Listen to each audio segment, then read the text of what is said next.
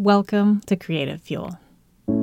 Because I'm a writer and an artist, you might think that it's a given that creativity is a necessity in my life.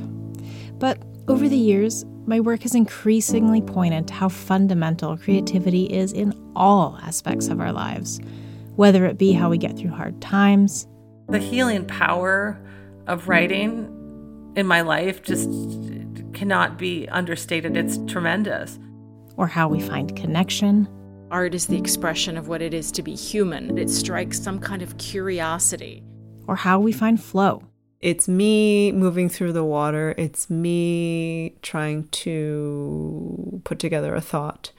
It comes in a way that feels frictionless. In this show, we'll discover the unexpected ways creativity weaves through the answers to the big questions we ask ourselves.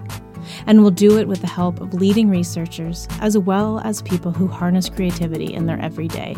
We have a lot of very difficult problems in our world that look like they're not solvable. So I could be pessimistic and give up, or I could hope for the power of creativity. To be creative is to be human, and exploring that drive might just help us understand ourselves better. I'm Anna Bronis, and this is Creative Fuel.